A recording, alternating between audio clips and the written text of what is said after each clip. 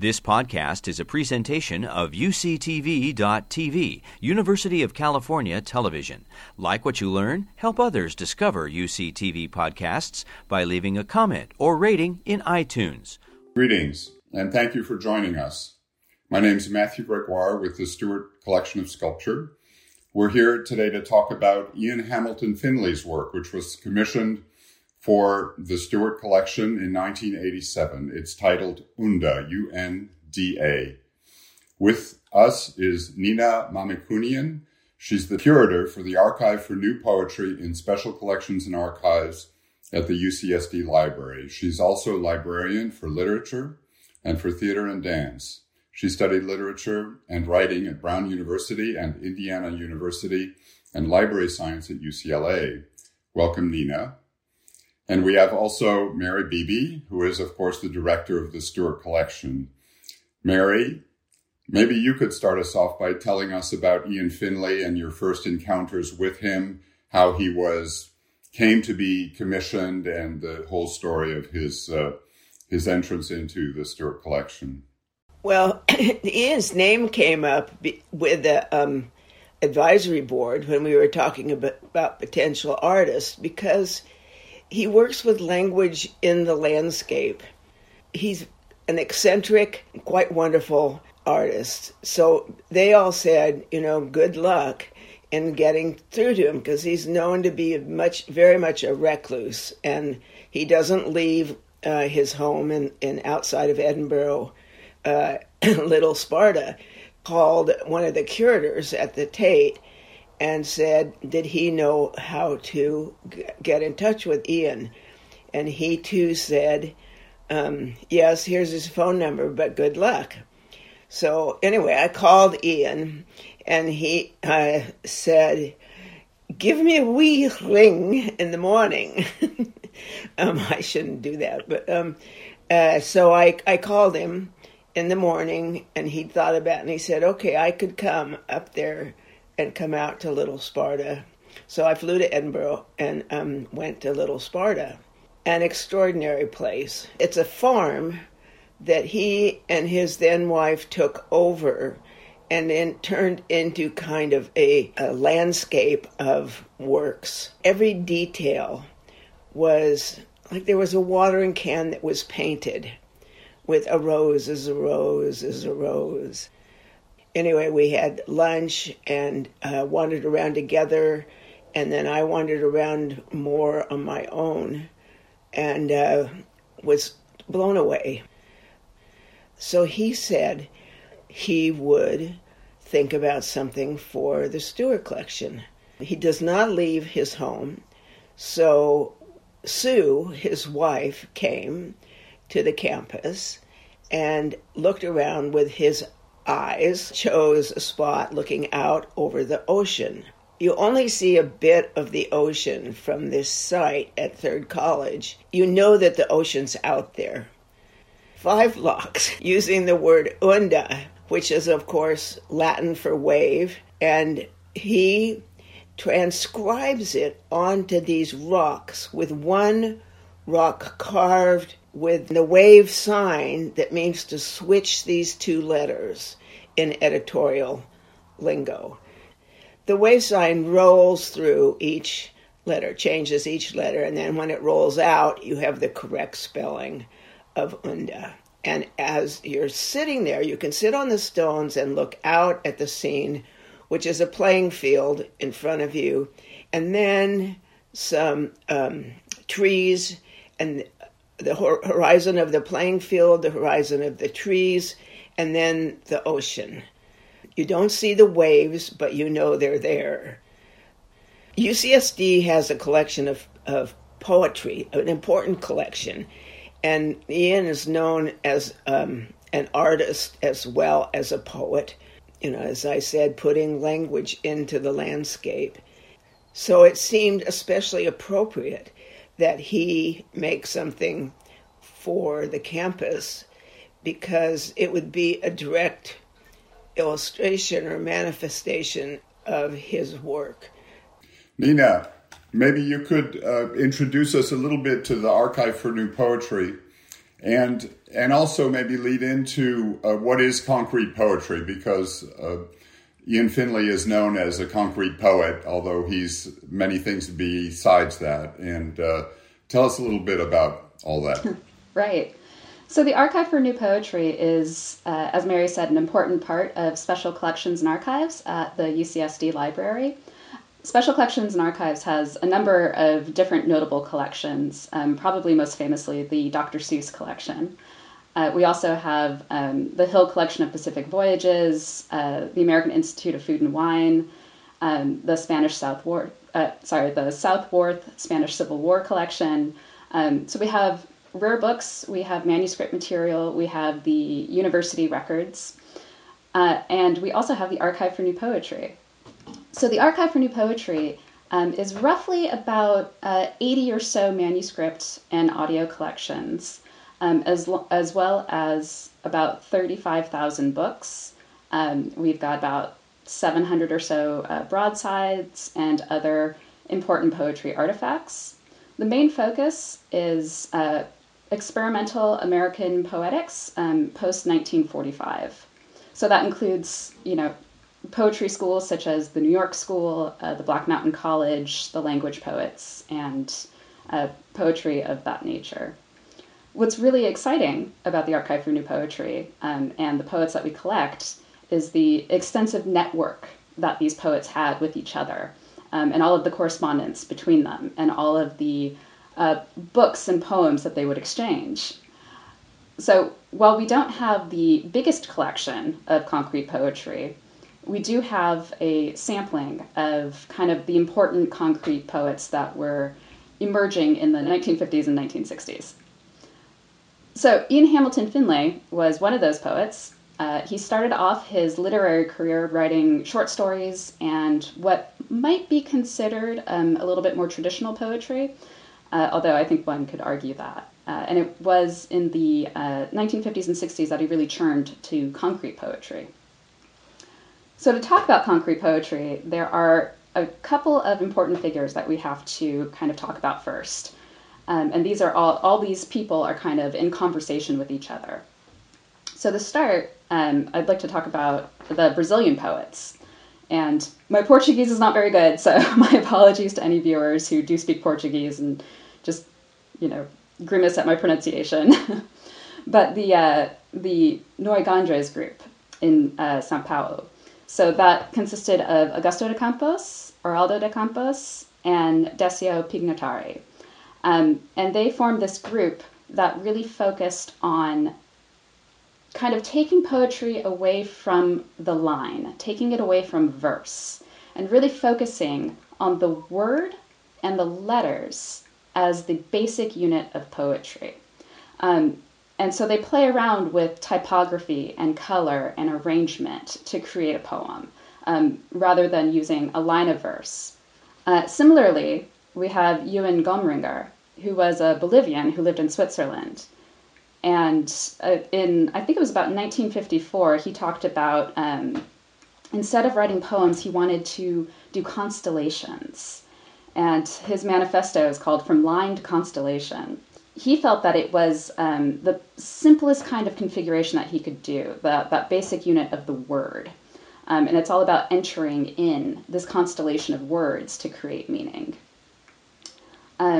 So it's about the sound of the words, it's about the visual form of the words, it's about the kind of the semantical charge that a word might have. And then we have Ian Hamilton Finlay, who started in this vein similarly in the 1950s and 60s.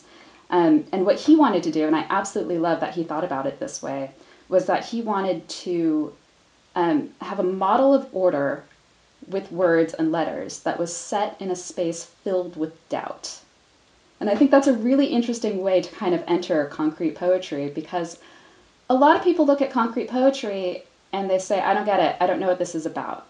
And I think that's one of the points. It's a lot of doubt into a concrete poem, because there are so many multiple ways to read it. And that's the point of it. It really disrupts this notion that we have to read from left to right or right to left. It's really prismatic. The letters can be scattered across a page. They can go in a certain order going this way and a certain order going that way, and you can read them up and down and across. You can read them any which way, and there's a multitude of readings that you can do. He said that he wanted his poems to be simple objects, no more complex than a potato, which I think is just a really wonderful way to think about what he's doing with these very kind of abstract concepts of language and understanding.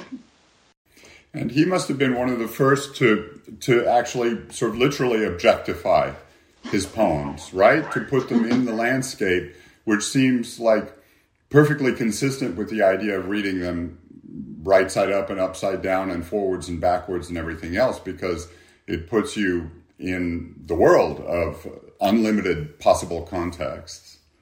Mary, maybe you could talk a little more about Little Sparta.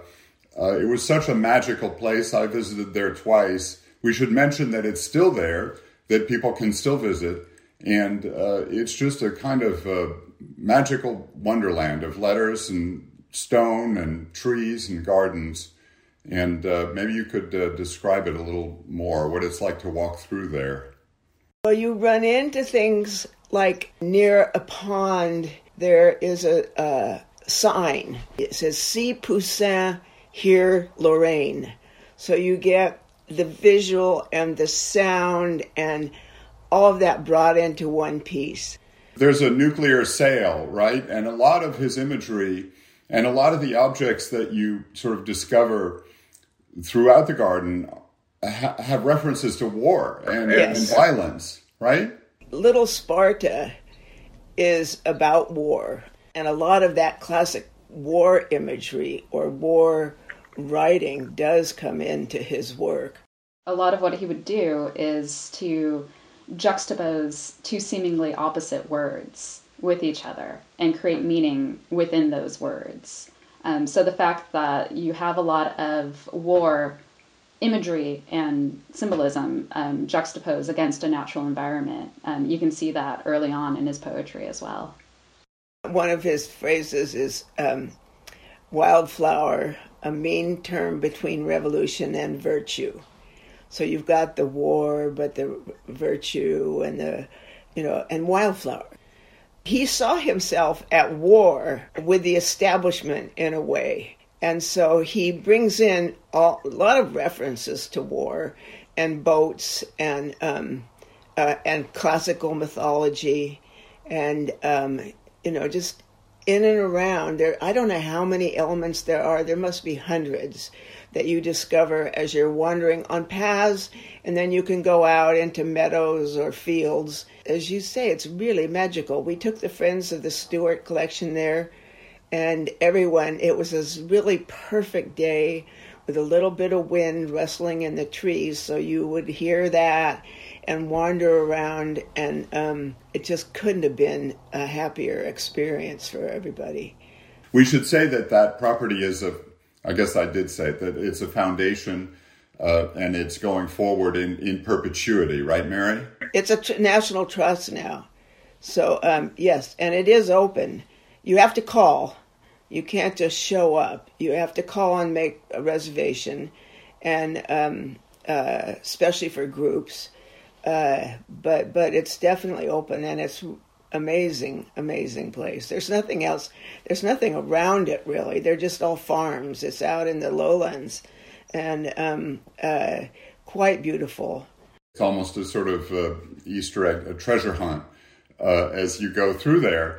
And Nina, maybe you could talk about what's your sense of, well, you came to UCSD long after the piece was commissioned, and you discovered it, as an existing work. Can you talk about what that was like, and how do you sort of enter into it? And generally, the whole idea of words etched in stone sort of leads one to make associations with power, but in some ways this is the opposite. Maybe you could just talk about that. Yeah. So my kind of experience of Unda has changed over time as I've gotten to know Ian Hamilton Finley's work a little bit better and kind of put it in the context of concrete poetry.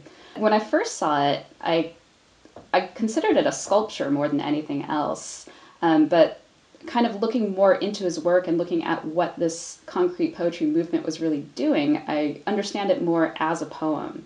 Because I think what it does is it invites you into the word Unda, and it makes you think about it. And it moves across, not a page, it moves across stones. But I think that's similar to what poetry does.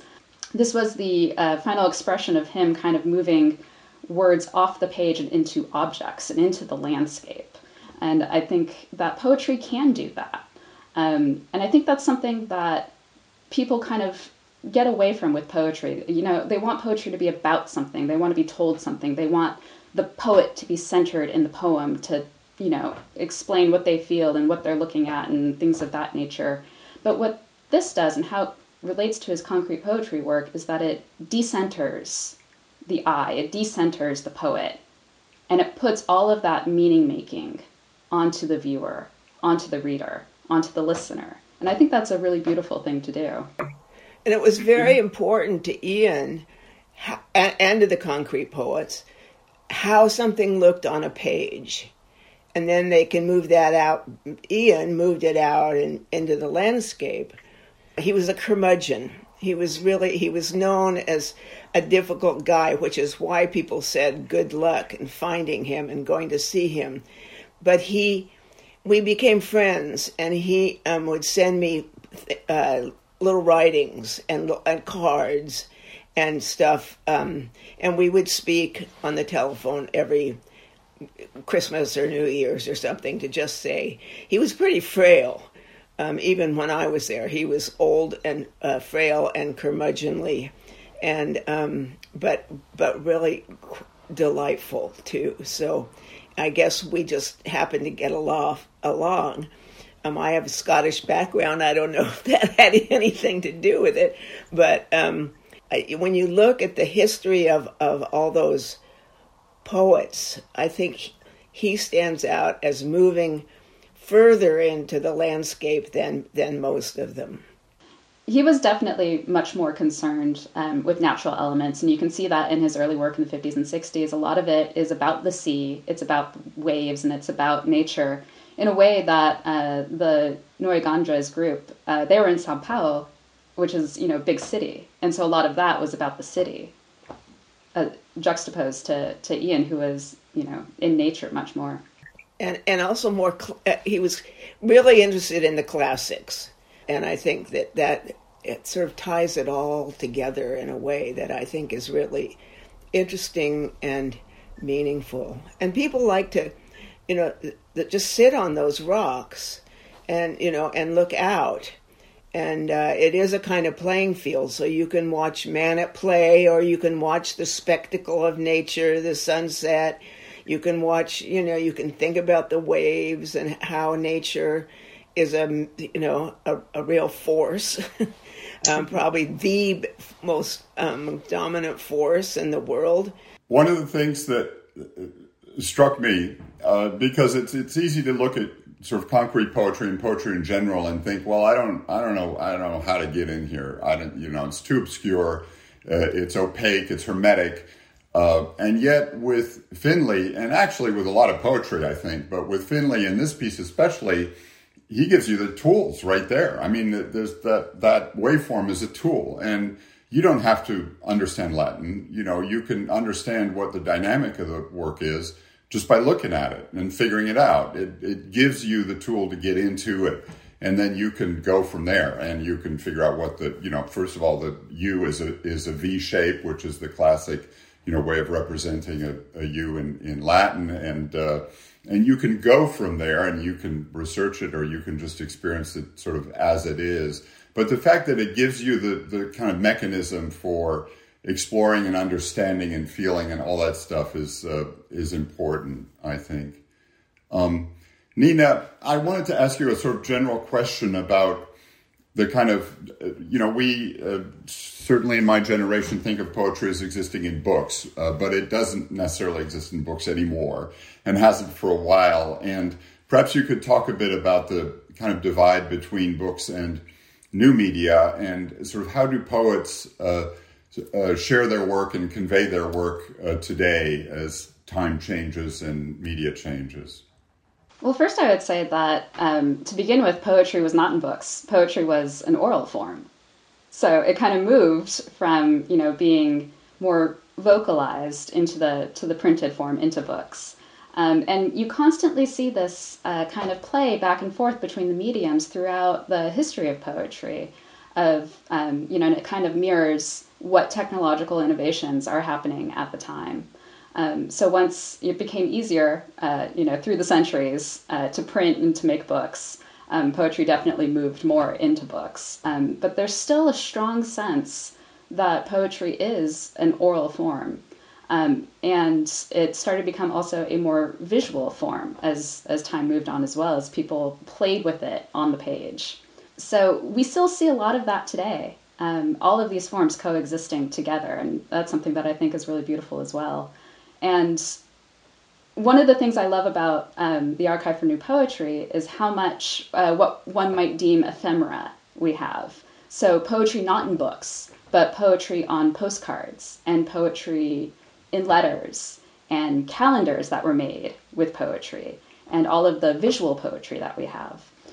We have a lot of audio recordings of poetry. So we see, right through from the 1960s up until today, we still have a lot of audio poetry happening, which I think is really exciting. Of course, the printed word is not dead. It will never die.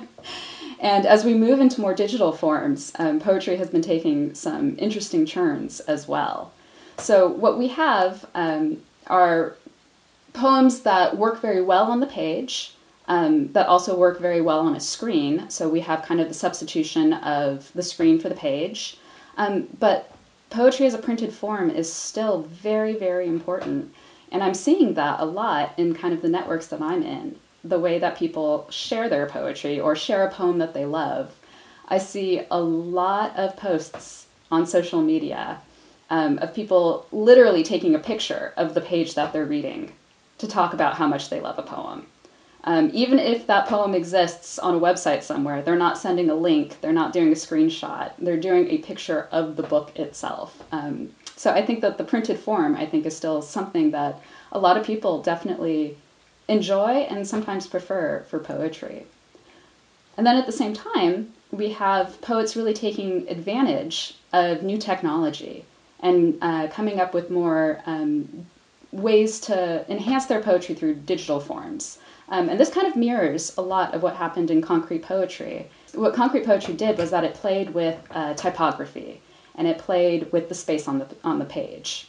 But again, that's a very static form. Once it's set in on the page, unless you're physically moving it, it's on the page. But now we have computers, and there's a lot you can do with computers, and there's a lot of interaction that you can do with poetry.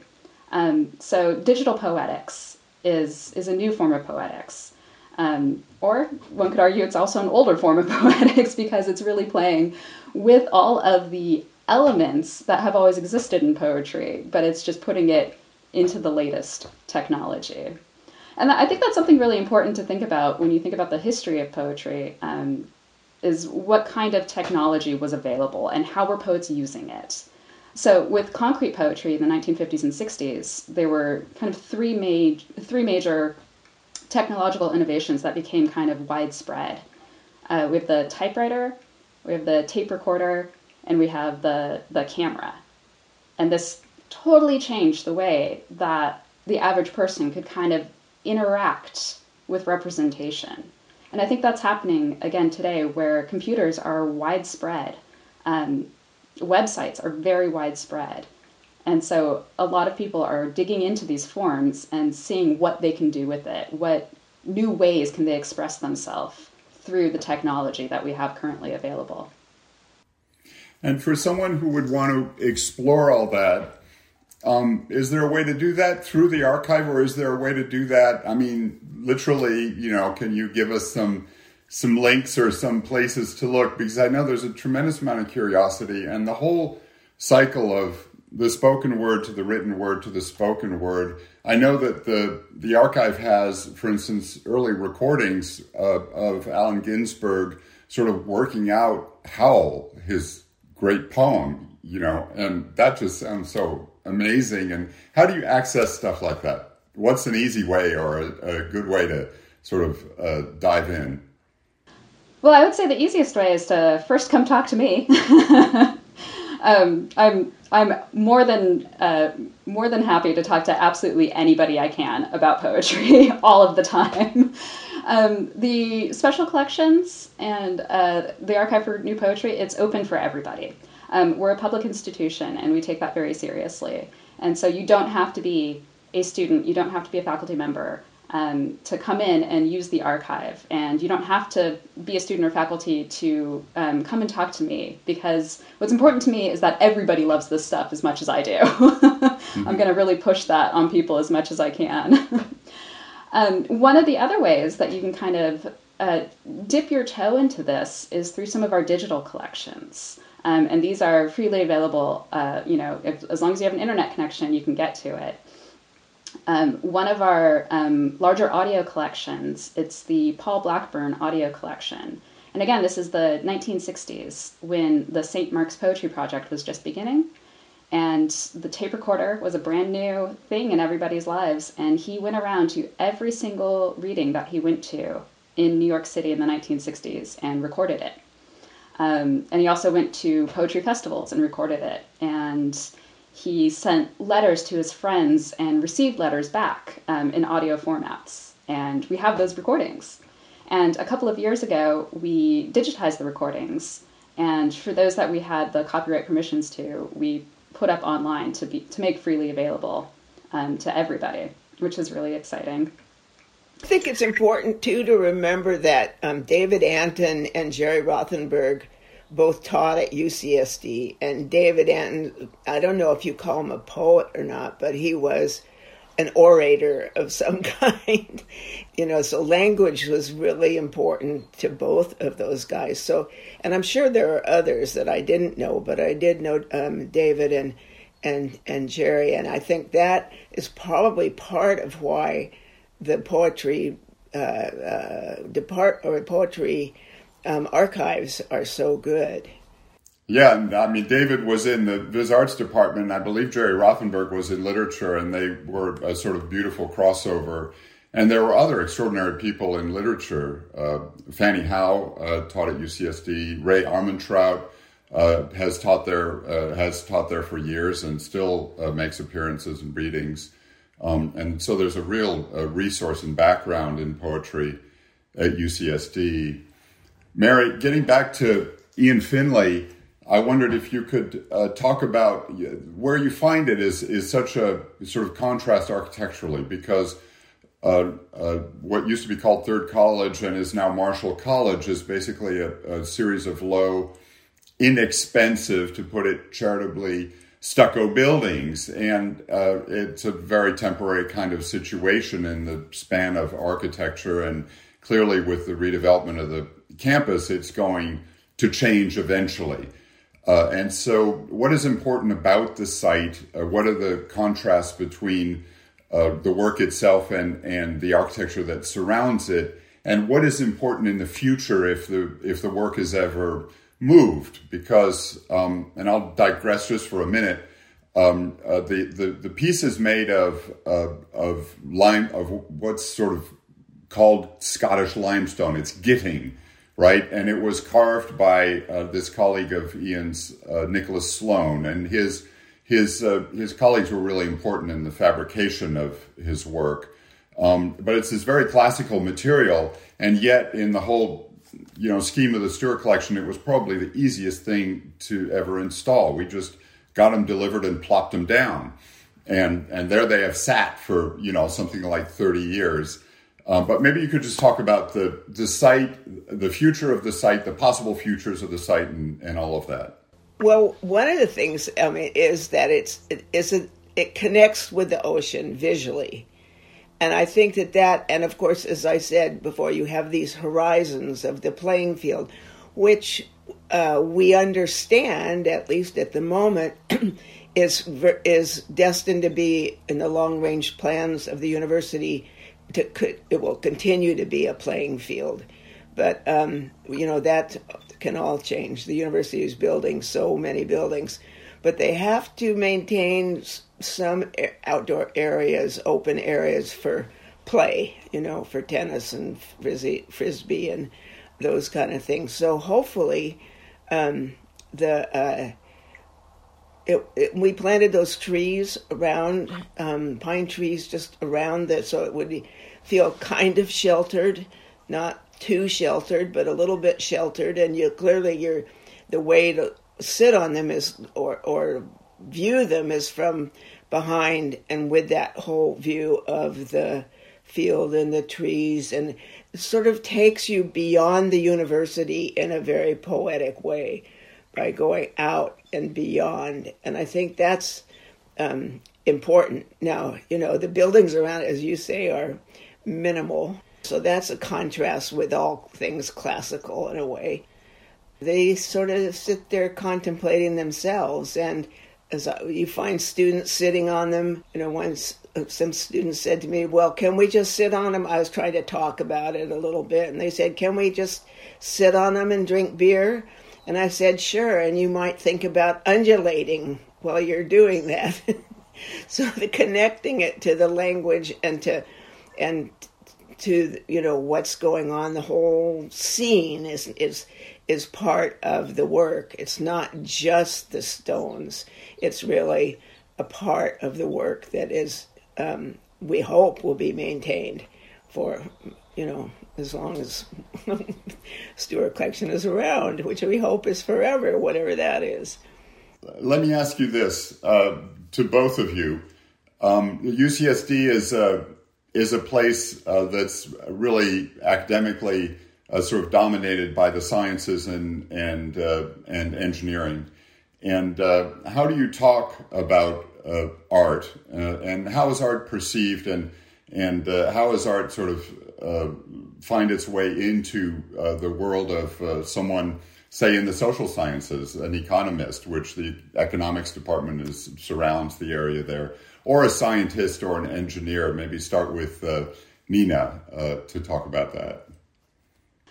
I think there's a lot of similarities between the sciences and the humanities and arts, more so than people give credit to.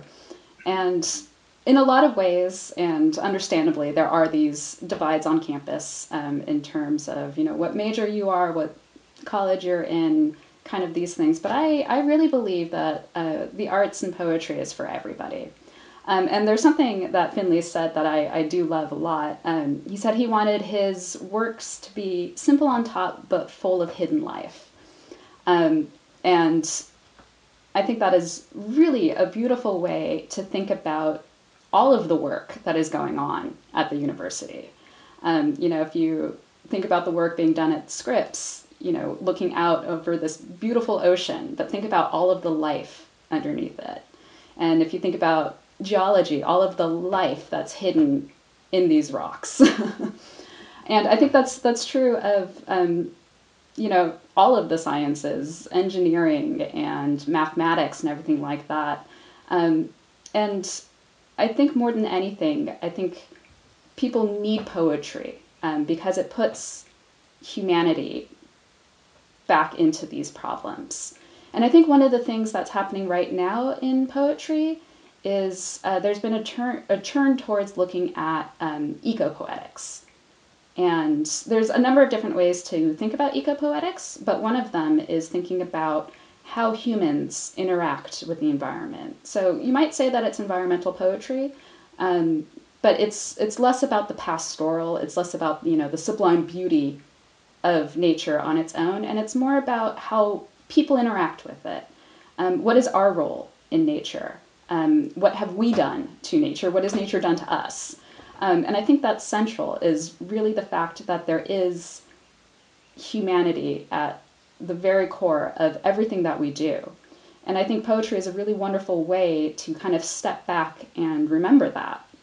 Oh, that's great. I love the fact that one of the engineers at the Jacobs School of Engineering wrote a poem that he was quite proud of about the De Hossa house. So he gave us this poem, and we have put it in the house, actually, in a beautiful frame.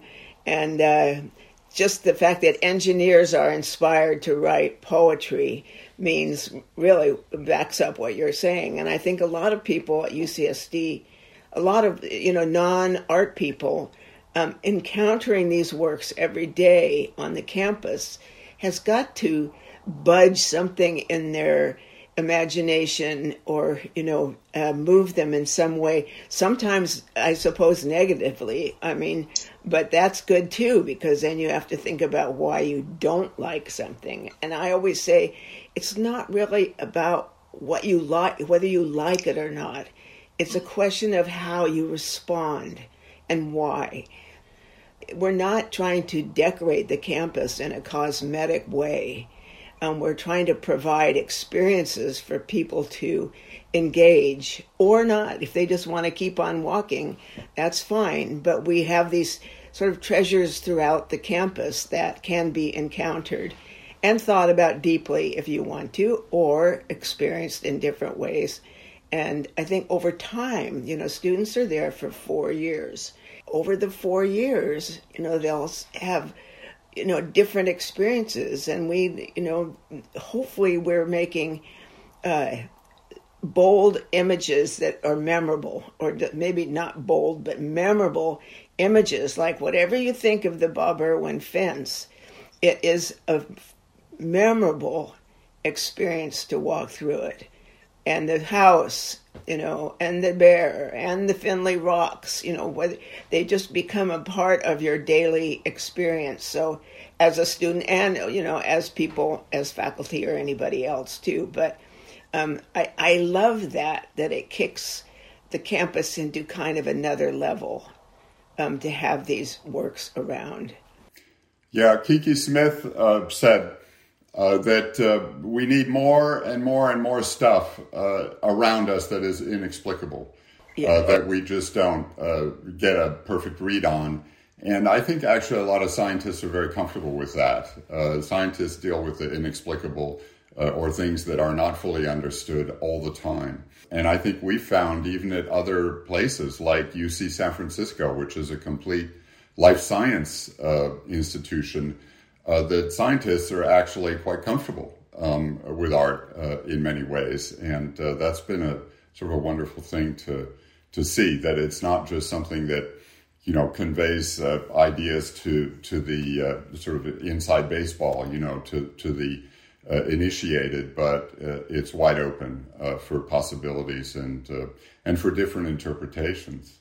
Imaginations are important to everybody, and I think spurring imaginations is what scientists think about. They try to think about the inexplicable, as you said, or the impossible, or what ifs, the what ifs, the what ifs. Mary, I think that's such a great point about the what ifs. And it's more about the experience than having one meeting or, understanding it fully. Because one's understanding can absolutely change over time, and one's experience of it can change over time. And I think that's important to remember too, is that, meaning isn't fixed, and it can change. Yeah. I think that's really, really important, Nina, that these things, and that's certainly been my experience, that with art generally, that it may not change, especially if it's an artifact like a painting in a museum, but you always change in relation to it. And so, you see a Manet painting at different times over your entire life, and it's always a different thing. And that's a really important thing about public art, because the Stewart Collection, its environment changes and changes it. And that's what artists do when they get into that game of working out in the landscape and in public spaces, is they subject their work to constant change in this way, even though it may play with and deal with permanence. And certainly that Ian Finlay does that too. I want to thank you both very much. It's been a sort of wide-ranging conversation, and It's been great to go back and talk about these older works and works that tend to sometimes get lost in the world of new construction and that are still there and always will be, and will always change as we go forward. So, Mary, thank you, and Nina, thank you so much for joining us. And thank you, Matthew. Yeah, thank you. It's been a pleasure.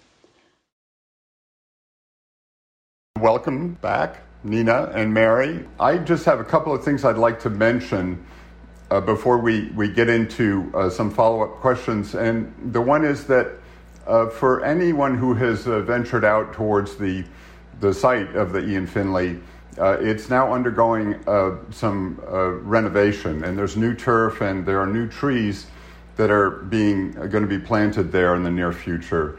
And we're working with the campus arborist. UCSD has a campus arborist, Mike Hogan, who will be working with us on that.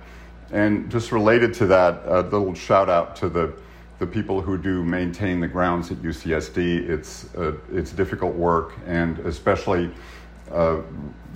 they do it with minimum staffing, and during these times there are very few people around to appreciate it, but we certainly do appreciate it, and it's essential to the functioning of the university, the people at facilities management.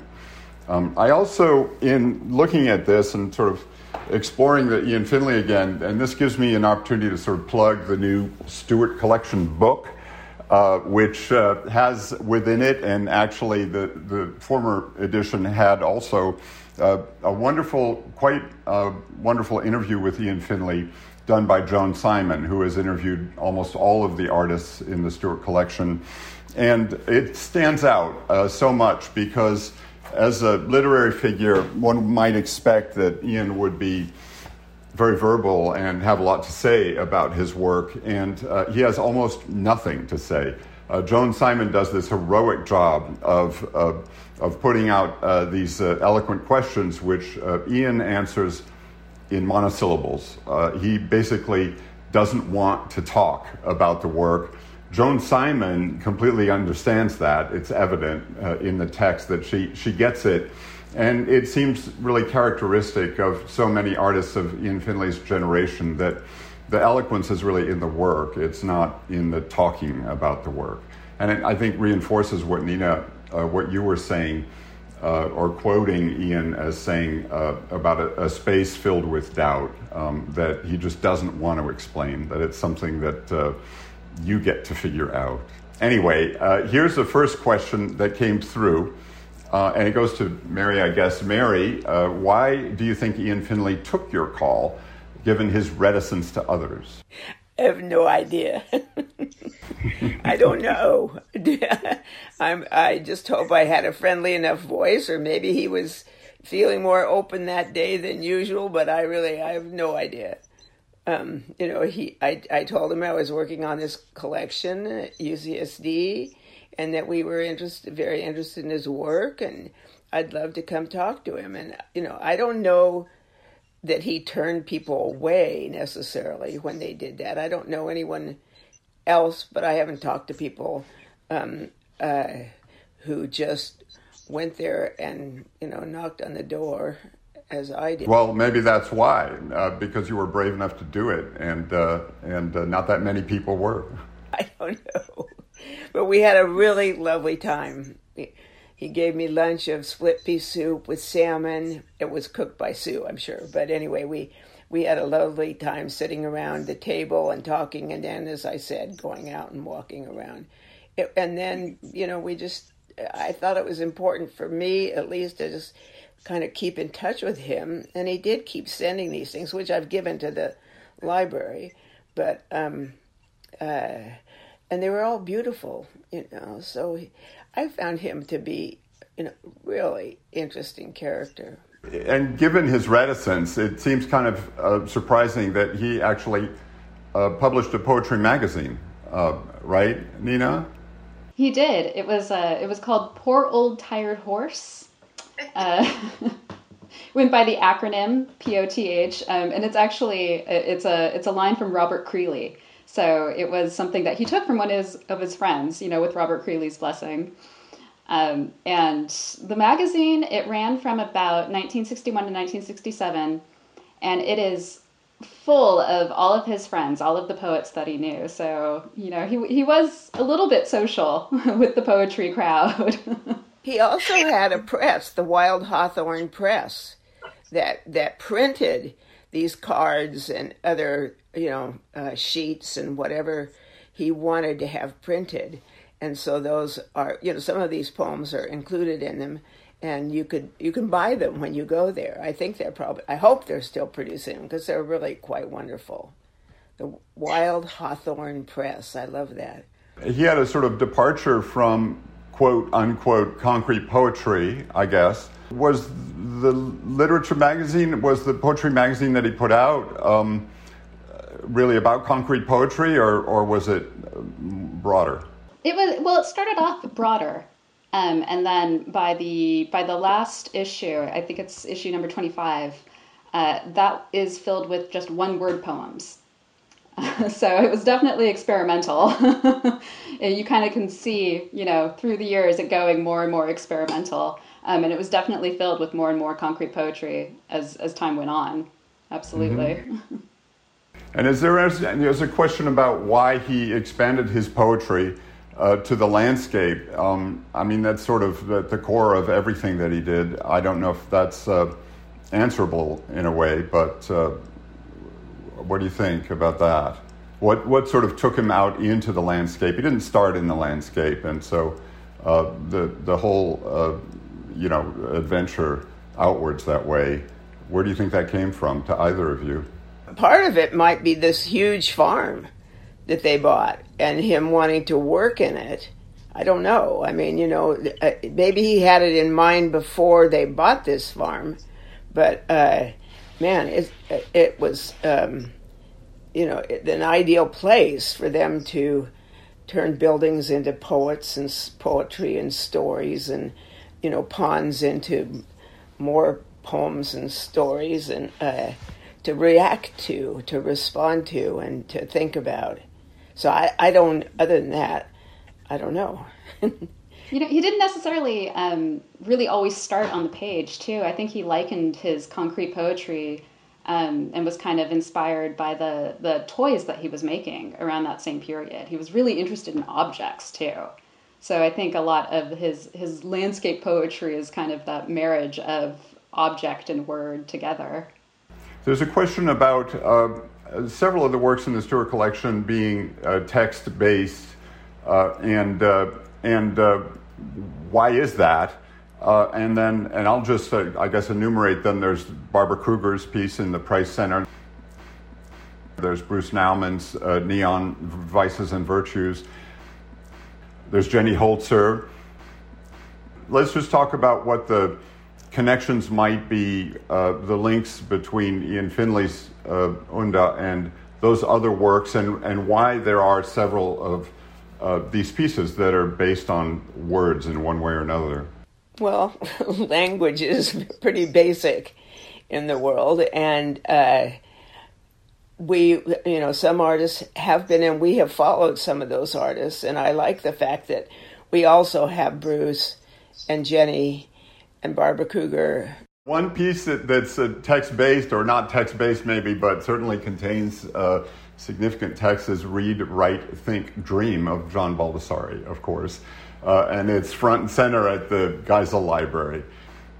In a way, these words in Unda and the words it seems like there's maybe a relationship with the Bruce Naumann, in the sense that the virtues and vices are abstractions, as is the idea of a wave, and although they're moral abstractions, and then they're superimposed, and so you lose them. They become these visual abstractions, right, with the vices and virtues, as in a way does Unda, given the way it's sort of reconfigured as you go through it. Maybe there's something there. It's definitely about the movement of words together, I think, in the Naumann piece. These kind of iconic words that, maybe you've been exposed to before, but never in that way. And it really, they stand out in their new presentation. And there are lists of things he liked that Bruce didn't make up. I mean, he didn't make up the 7 vices and the 7 virtues. Those are historic.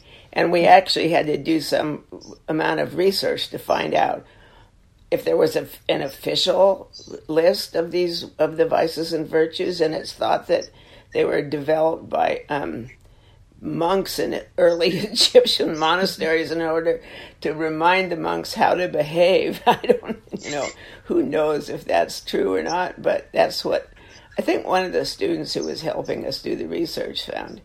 So it's just, and language, of course, it's what the world is about in a way. I mean, you can think, but you have to express your thoughts in some way, and you orally, visually, whatever way you want. There's a question about how did he come to be known, and given his reticence especially, and the fact that he sort of refused to travel for most of his life, how did he gain recognition?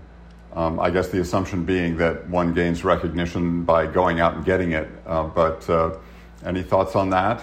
The fact that he was so sought after, and he's really a national treasure in Scotland. And how did that sort of evolve? Well, he'd occasionally get into these battles over particular positions, and so I think he was known as being kind of grumpy. But obviously people, ferreted him out if they read anything at all. I mean, several books, a number of books cover him and his work. And I think I first saw him in John Beardsley's book about earthworks, which was way back in the 80s or even the 70s, perhaps. But, in the art world, I don't know, you can find people.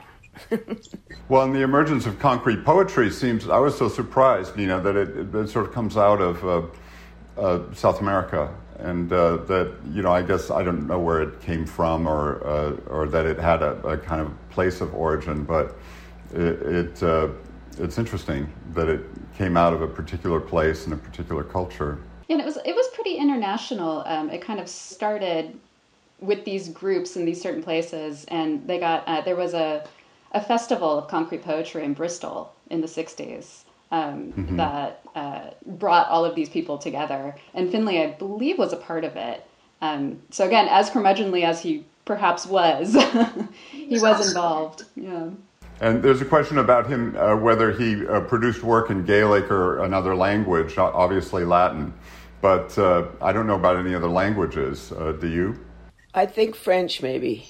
Lots of references to the French Revolution. Exactly. That was a big deal for him. So I don't know if he actually spoke French, but I know he quotes it, like Si Poussin, Hear Lorraine.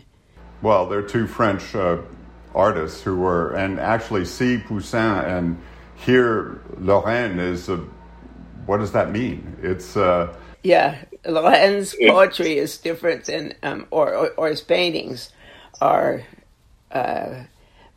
I guess Ian saw them as, oral as well as... Well, I think Poussin, they both were these 17th century sort of Baroque French painters, but they're like all French painting, separate from the way the Baroque was really academic, the French painting of that century. And Poussin was all about the sort of trying to create this kind of stillness. And Lorraine had a lot to do with trying to reproduce sort of these natural events, this rustling of the leaves and stuff like that. And it's kind of evident when you explore those paintings. But obviously, the average person walking up to that is not going to know that. It's just going to be a kind of a mystery that you put away. And if you want to find out, you're going to find out. And it has a beauty just in and of itself, kind of like Unda. It has this... mechanism that you can leaves you in and doesn't necessarily necessitate being explained or anything like that. Nina, there was a time when he sort of decided he was done with concrete poetry. Was that a very conscious decision? Was that because it had run its course, or why, do you think? Well, he says that he never gives it up. It just kind of left him. He was very moved to make it during a certain amount of time, and he always said that he would love to make more if it came to him. It just wasn't at that point. And again, going back to his curmudgeonliness, he mentioned that at a certain point it became more fashionable. And he was very turned off by how fashionable it had become because he didn't like a lot of what people were doing. He thought people were being just too witty. He said the wit ruined it. But he was witty sometimes. Oh, I think he's very witty. I think he's very funny in a lot of his work. Absolutely. The Geisel Library and Special Collections have just been such great friends. Linda Clausen, its director. I just want to thank you, all of you, at the library, and you, Nina, for joining us. And of course, thank you, Mary Beebe. Thank you, Matthew Gregoire. Thank you, Matthew and Mary. Nina, this has been really fun. It's been great fun for me, too. Good. You've been listening to a podcast by University of California Television. For more information about this program or UCTV, visit us online at uctv.tv.